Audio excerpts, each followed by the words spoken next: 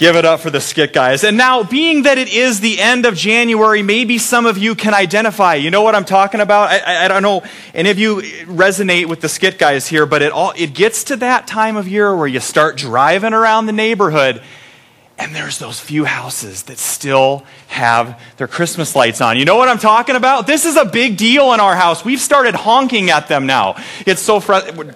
It's the pastor and his wife just honking at houses. Get it together! It's not Christmas anymore. I mean, really? You still have your lights up. Do these people know? I mean, okay, you know, a couple weekends into January, right? It's okay, and you give people some grace. We like to give grace. Folks, it's going to be February this week. And some people still, you can look in their windows. They still have their Christmas trees up, don't you?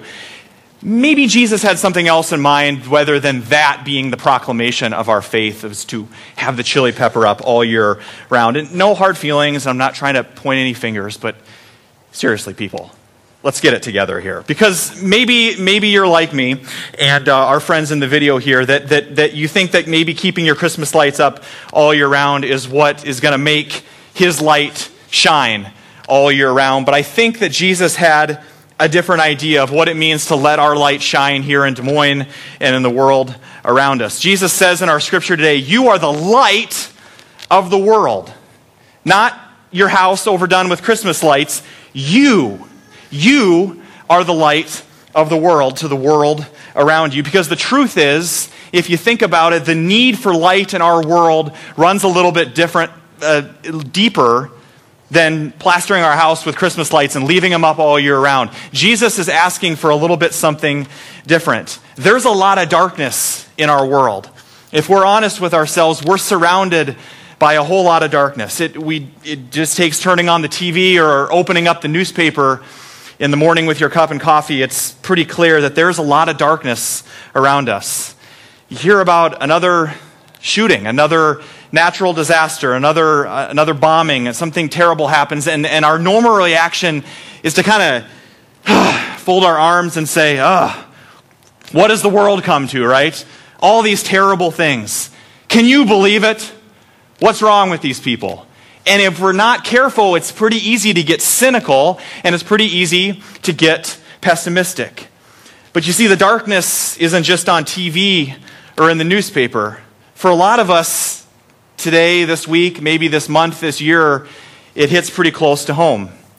I've had several conversations with people in our church family this week who are still laid off, who can't find a job to provide for their family. Others are recovering from sickness or have a loved one that's in the hospital or maybe just passed away. Another hopester this week, a father, young married couple, brain tumor. Why does this stuff happen? Where is God at in all that darkness? And so it's pretty easy to sit back and cross our arms and say, why does it have to be so dark?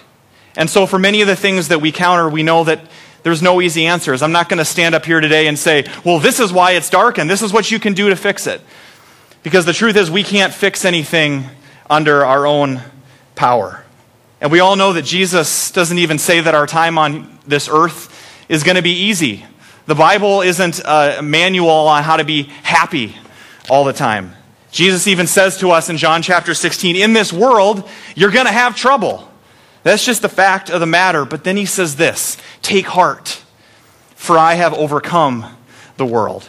In other words, Jesus says you can spend your days constantly blaming the darkness or the gray. Does anybody else, it feels like it's been gray for about a month? January's just been gray, so maybe it's not darkness, it's just blah. Is it always going to be January? Is it always going to be winter? We wonder. We can blame the darkness and we can blame the grayness. Or we can trust that there is a light that's going to shine in the darkness no matter what. From our Christmas story that we heard about a month ago, you remember this from John chapter 1? Jesus says this, and let's read this together from John chapter 1. In him was life, and that life was the light of all mankind. The light shines in the darkness, and the darkness has not overcome it. And so we know that the darkness is real, but so is the light. And we know that 2,000 years ago, that light came walking into this dark world in physical form, and his name was Jesus. And in this group of passages that we're working through these next few weeks as we're going through this sermon series about Jesus' Sermon on the Mount, and we're exploring some of the Gospels, and right early here in Matthew. The light walks right in to the dirty, dusty roads of Palestine, filled with evil and corruption and abuse of God's people and people neglecting the poor. A lot of darkness. We can relate to that. Right into our pains and frustrations of everyday normal life. And Jesus says, I'm not here to complain about it. In fact, I'm not even going to get pessimistic about it. In fact, I'm not even going to be angry with you for the darkness that you've created. Instead, I'm going to shine the light. And then I'm going to tell you who you are. Because you too are the light. And so early in his ministry, Jesus walks up the side of a hill, and he begins to preach in this sermon that we've been talking about called the Sermon on the Mount from Matthew chapter 5. And Jesus is here, and he's talking with ordinary people, and he announces his big plan of how he's going to solve this problem, of how we're going to combat the darkness, about how the light is going to overcome the darkness. This is God's big plan, the God of the universe, and this is what he says. You are the light of the world. A city on a hill cannot be hidden. Whoa! Wait, think about that for a second. Let those words just kind of sink in for a second. You are the light of the world. Us, you and me, we're a part of this great big plan. Ordinary us, you and me, how exactly, God, are you going to bring your hope to this world? Well, through us. What are we supposed to do? Jesus says, just be yourselves. Just be yourselves. Be who you were created to be. Be salt and be light. Just be who you are. Because we know that incredible things happen when we choose to be who God created us to be. It's getting close to basketball season, and so I'm getting a little bit antsy. Spent a little bit too much time on ESPN lately because there's just been some really good games. I know there's that whole egg-shaped game next week, but it's basketball season. It's almost March, so it's basketball season. Getting a little excited about that, and it brings me back to my glory days. Back to when I had my original calling of being an NBA basketball player, traded that in, took a little bit of detour there. But I remember back to 5th grade basketball. And this was the very start of my illustrious basketball career. When I was in 5th grade, I had a pretty good sense of who I was. I knew who God created me to be, and I'll admit it. I was short, and I was a nerd. I was a certified nerd. I admit it. I knew who I was. I was a pipsqueak. I was 4 feet nothing, maybe 75 pounds. In football, later on, people would put big chains around their neck to try to maybe just get 100, because if you break 100, then you were a man. I wasn't quite there yet. About 75 pounds, with my big old pop can bottle glasses, just nerd written all over it. I didn't have much going for me. I wasn't exactly beating the ladies off with a stick at that point. But that was not in my script. I don't know why I said that. I had one thing going for me. Basketball. Basketball. That's what I knew how to do. Really? Ananson? Basketball? Really? That's a joke, right? You're kidding me. Unless you knew what my secret weapon was. The three-pointer. Oh, you wouldn't have guessed it. I was about that tall. Yeah, that tall. 5th grade. About as high as this stand right there. 3-pointers. And of course, the ball was twice the size of my head, and I knew I couldn't do much, but I could shoot 3-pointers for some reason like it was nobody's business. And I knew it, and my coaches knew it. And so even though I didn't play a lot, I knew that when I'm sitting way down here on the end of the bench and I heard the words, "Anderson, get in there!" I knew what I was supposed to do because I knew who I was. I knew who I was. Because when you know that you're a 3-point shooter, you shoot. And so even if I had a bad game, even though I hadn't exactly gone through puberty yet, I still knew who I was. And my voice was squeaky. I said, okay, I'll go shoot 3-pointers. I was a 3-point shooter. And so I shot threes. Because when you know who you are, you know what you've been called to do. And I believe that where this hits us today is that so many times we look at Jesus' words here in Matthew chapter 5. You got your Bibles open. Keep it open to Matthew chapter 5. And you look at that, and you've probably heard this before. Jesus says, you are the light of the world. You are the salt of the earth. And so many times we think Jesus is asking us a question. Right? Maybe you never thought about it that way, but should I be the light of the world? Do you want to be the salt of the earth? Do you feel like it today? And so we're kind of left to wonder, well, I hope I can live up to kind of like the Beatitudes a couple weeks ago, right? Maybe if I'm good enough, then I'll get into the kingdom of heaven. Maybe if I climb the ladder and do enough good things, then I'll be deserving of the kingdom. Maybe if I'm a good enough Christian, then I'll be salt, then I'll be light. I try to do some good Christian things, but me, the salt of the earth, ordinary me, little Ananson, the light of the world, really? Yes, because Jesus isn't asking a question here. Jesus is making a statement, a fact. And he's making a statement about your identity and my identity. Because out of our identity in Christ, comes our mission. You are salt, you are light. Ananson, you're a shooter. You shoot 3-pointers. Church, you are salt. You give flavor to the world. You are light. You shine. It's who you are, so it's what you do. And Jesus says to the crowd that day, and he says to us, you are way more valuable than you think. You on the hill that day, and you here at City Branch, you have seriously underestimated your role in this story. Because to think back what we discovered a couple weeks ago, we're in the exact same place. So we hop back to where we were for the Beatitudes. If you can remember, what we discovered is that Jesus isn't giving his sermon in Matthew chapter 5 in a church building or from a pulpit with a big robe on and speaking down to the people. Jesus is sitting amongst the people, among the poor and the dirty and the ordinary and the nobodies and the simple peasants and the outcasts of society, and they're just called the crowd. The crowd. But as we talked about a couple weeks ago, whenever you read the Gospels and you hear Jesus talking about or interacting with the crowd, it's all throughout. Matthew, Mark, Luke, and John. The crowd, you have to understand, isn't just a sea of faces. And a lot of times as we can kind of get lost in the crowd too, in our faith. I'm just filling up a seat here at worship today.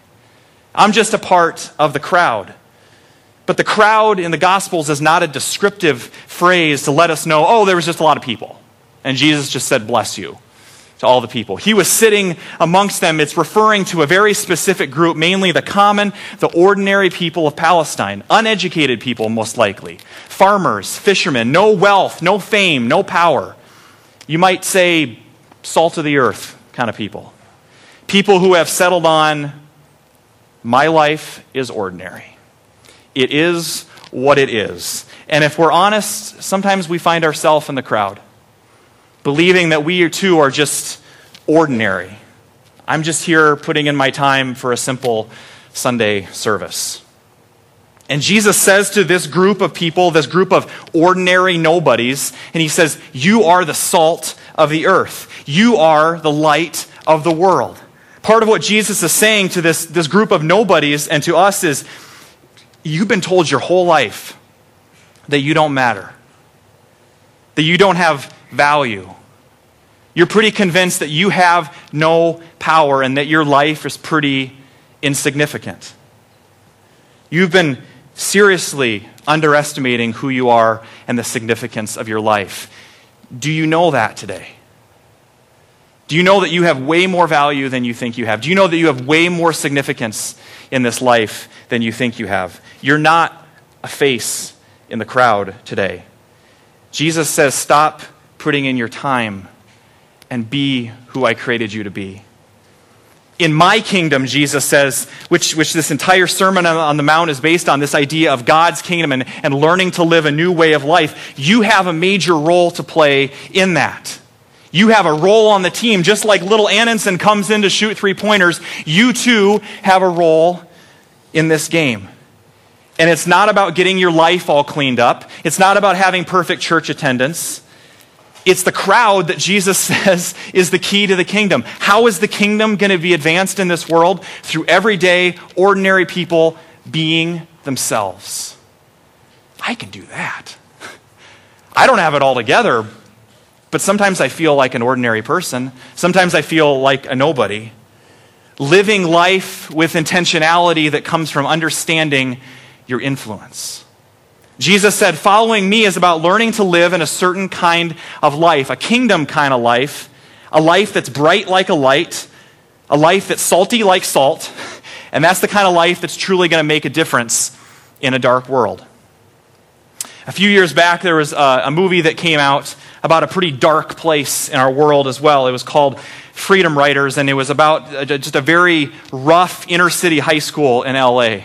And the story is about a new teacher, played by Hilary Swank, that comes in, and she is absolutely terrified of the darkness. She's terrified of this group of students because there's gang violence and there's shootings and all sorts of violence that you can think of with these young people losing their lives. And she's terrified until she tells them the story about Anne Frank. Maybe some of you remember reading the story of Anne Frank in school and the Holocaust. And she tells them the story of this woman that actually hid Anne Frank. And she was still living. And she lived in Austria. And so the students ended up raising the money to actually bring this Holocaust survivor that helped hide Anne Frank from the Nazis to their school. And so into the dark, dangerous school for tough kids comes the least likely salt and light type of person that you would expect. The least likely hero that you would expect to meet. And I want you to listen closely to her words today. You are heroes every day, and I don't know if you caught her line, but anyone can light a small light in a dark room, because kingdom people come in all forms. Little basketball players, older Holocaust survivors, a crowd of common people on a hillside in Palestine, and you. And you.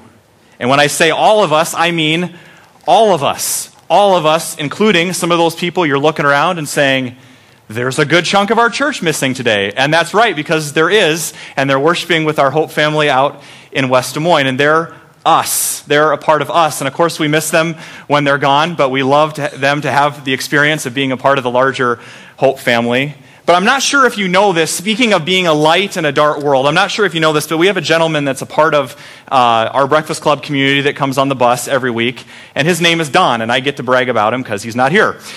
So he comes on the bus every week, and his name is Don, and I can tell you, maybe you've seen him around, but Don doesn't have to try very hard to look like St. Nick. Yes, Santa himself. Yeah, we've had some kids go, Santa, that's him, you know? It's who he is, and he started putting on his name tag, Santa, right? Not Don. And we go down to the shelter and he's still wearing it, Santa. So we find out that several years ago, Don said, I don't have a lot going for me. I live in a shelter, so what am I going to do? How can I be a light? And so he says, well, I got one thing going for me. I look like Santa, so I need to get some gifts. And so he starts giving gifts a couple years ago to people in the shelters that he lives with. Well, we hook up with him through Breakfast Club, and he says, can you help me? I want to expand my ministry. Well, yeah, as Hope, that's what we do. We grow the kingdom, right? We expand the ministry. So our mission team gets a hold of Don, and all of you helped with this. You donated blankets and coats and socks and all sorts of items, and a couple of our small groups packaged them all up. And back over Christmas break, I don't know if you heard about this, but our missions team chauffeured Don around on his sleigh, and we were his elves, and we ran around, and we went to 3 different shelters, and I have to tell you, my favorite one by far was it's New Direction Shelter, and it's right over here on Grand, and it's for women and young children.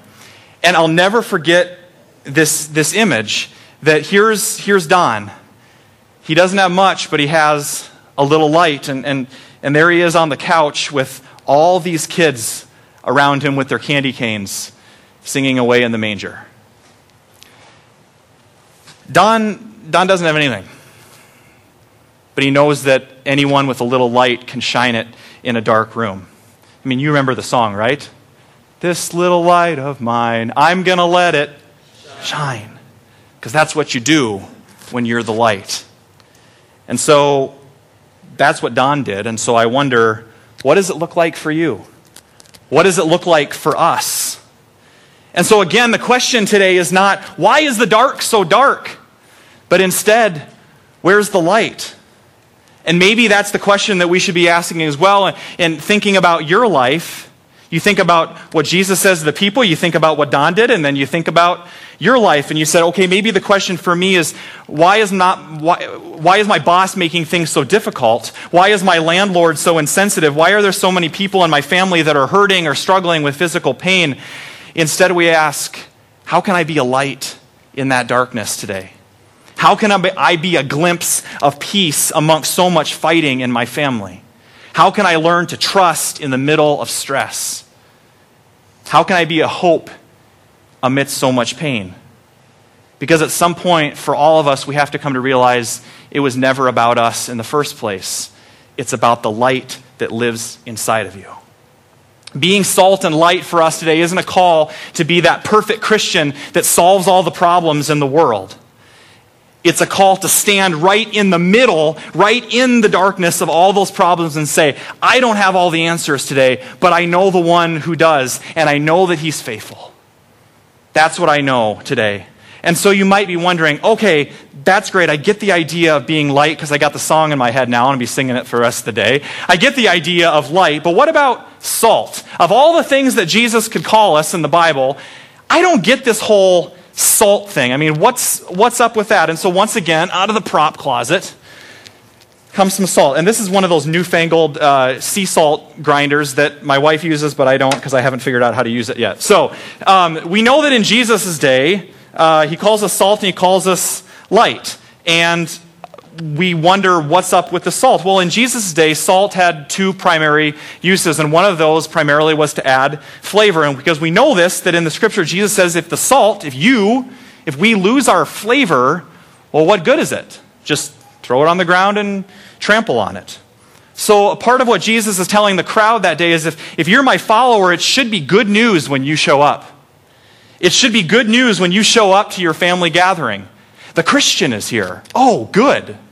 Not the Christian is here. I'm going to turn on the TV and avoid him, right?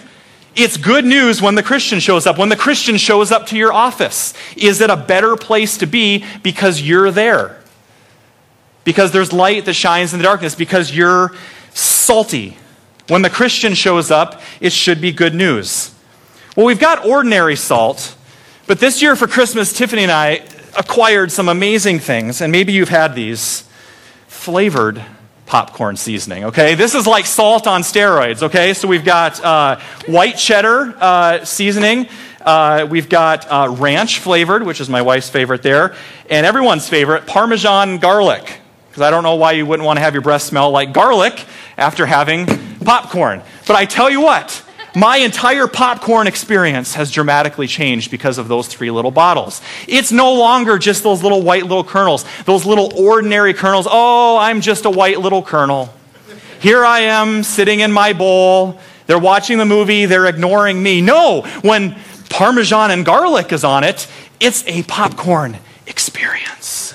It's just changed everything. So why would you be ordinary when you could be Parmesan and garlic or white cheddar? Popcorn night is an event in our house because with a little bit of flavor, it brings out the best in the kernels around it. So what is it today about your Christian walk that brings flavor to the world around you? What is it about your life that whenever people have connected with you, whether that's over coffee or in the workplace or just passing or before or after worship here, what is it about you that when people have interacted with you, it feels like you just blew a breath of fresh air right into their lungs? Not, I'm perfect, but I'm real, I'm authentic. You know those kind of people in your life that after you've interacted with them, you're just like, I'm so thankful for them. Salty type of people. Or put it this way, would people describe you as a person of joy? Notice I didn't say happiness, because I'm not happy all the time. I'll admit it. Pastors aren't happy all the time. But there's joy. There's joy that's deeper than that. Not are you the life of the party because you're singing and dancing loudly, but are you the life of the party? Is there a joy in your eyes? Is there an authenticity in your interactions? Is there a quality to your friendships? Is there a peace and a rest in your soul today? that when other people are around you, they say, I don't know what it is about them, but I want that. I want more of that salt because it feels good on my taste buds. It resonates in my heart. They want to know what you have. Salty. So the first thing is flavor, to bring salt. But the second thing we know about salt is that also we don't use it as much for this anymore, but there was no refrigeration or freezers, and so salt was also a preservative, and you didn't want your food to spoil or rot or decay, and so you would rub salt in it. You would cure the meat.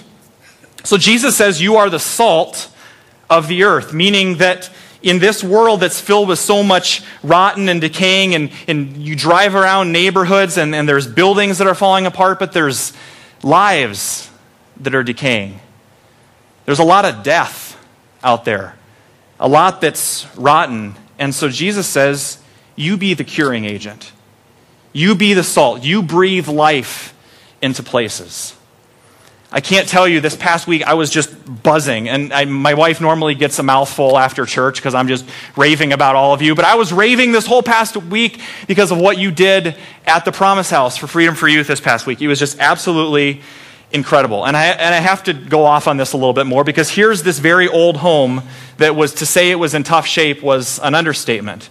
But it's home to 5 or 6 men that Freedom for Youth, or one of our ministry partners, is working with. And there's been a lot that's rotten in their life. There's been a lot of decay and death in their life through life situations. And so we renovated the home. We took out carpet. We worked with the boys that were there. We painted, fixed up a couple bathrooms. It was an incredible day. And yeah, we renovated the home. But to see all of you giving your Saturday, serving with no agenda other than just to love, that was salty. That was salty. And it was contagious to be around. I didn't see anybody sitting around going, oh man, I'm missing the game. It was just what we do. It's because it's who we are. The look on those boys' faces to see people that they don't even know about care about the city and care about them, that's powerful, and I'm sure that they'll never forget it, and no words needed to be said. Your actions spoke loud that day. And it was another reminder to me that in a culture and in a city sometimes where so many people are skeptical and cynical about Christians, what are they all about? What are that group of people over at Hubble? What are they doing? What are they all about? Serving people with no agenda is where perceptions start to change. Because when people taste salt, they want more of whatever you've got. And so it would be easy to stop there and just send you off and say, rah, rah, go be salt and light. And it would be easy to say, for you to say, okay, God wants me to be salt and light. That's what John said today, to serve people. And if we read on in Matthew 5, Jesus says, let your light shine before others that they may see your good deeds and glorify your Father in heaven. So really, it's all about my behavior, right? Jesus wants us to just be good, nice, caring people, and that's good enough. I mean, look at us as a church. Look at all the outreach and look at all the mission projects we do. I mean, that's what it's all about, right? It doesn't matter what's behind it. It doesn't matter what I believe, because I'm doing things for God. I'm doing all these things for Him. But Jesus knew that being light means you got to be connected to the source. And He puts it in this way in Mark chapter 12, and let's read this together. Love the Lord your God with all your heart and with all your soul and with all your mind and with all your strength. The second is this: love your neighbor as yourself. In other words, you can't separate your relationship with God from what you do for God. I can be the nicest person in the world and serve and give all my time to serve and to be active in the church, but never have the love of Jesus sink down into the depths of my soul and change me from the inside out. Well, you say, I just serve. I do so much. I mean, you don't even know what I do outside of church. I'm raising a family, and I work hard every day at the office, and man, I provide so much. I'm doing what Jesus asked me to do, and there's just no time to sit around in a little fancy, little small group Bible study. Let's just do it. Let's just go out there and be the church. Come on. Discipleship? I mean, let's get realistic. Who has time for that? Being a person of depth, I'm lucky if I just survive the week. I'm lucky if I just skim the surface, right? God, me, we're close, and He kind of understands. He just knows I'm busy. He gets it. I mean, I growing up, yeah, I did the whole confirmation thing, but I've grown up, and if you just knew my schedule, you would clearly see that there's just no time for me to slow down. I just have to keep going. I got to be salt. I got to be light. I got to go. And that works until you encounter a God that says, be still and know that I am God. Until you encounter a God that says, rest. Until you encounter a God that says, I am the vine, and that makes you the branches, and apart from me, you can do nothing. Nothing. Who says to Martha, stop being busy, and just for a while, come sit with Mary at my feet.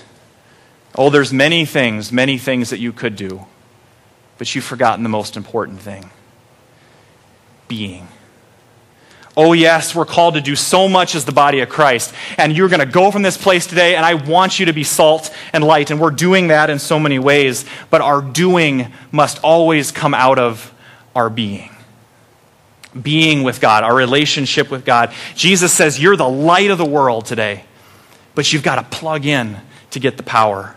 You've got to be connected to me. And I wonder if we're not careful, it's easy to become full-time church members and part-time disciples. Without a connection to the vine, there's no fruit. Without the connection to the power, your energy, well, it's eventually going to run out. Because somewhere along the line, it became all about you instead of the light shining through you. So maybe today it's time to get connected to the source. To understand that there is power available. And this is the good news for all of us today in a world that's filled with so much darkness. The truth that Jesus brings more than any other in the gospel is that the kingdom of God is here. In other words, if you're looking for power, electricity is here, people. There's a nuclear power plant that just plopped right down in your world today, and his name is Jesus, and he says, plug in. Plug in. Don't try to do life on your own. You got to be connected to the source. Repent and turn away from your lamps and your lanterns and your half-used batteries. Repent of your batteries. Stop trying to be your own light. Plug into the light of the world. When Jesus speaks of the kingdom in Matthew chapter 4 and says, repent for the kingdom is near, the word repent there is actually a Hebrew word, teshuvah, and I probably butchered that, but it means to return. Return, because the kingdom of God is here. So maybe being salt and light isn't about being better people. It's about being the kind of person that God says you already are. Return, Jesus says, return to me and let me tell you who you are today. You're a three-point shooter. And I can still hear it. Ananson, shoot the ball. And Jesus says to you today, church, be salt, be light. But first, know the light. Know him. And then go light up your world. Amen? Amen. Let's stand.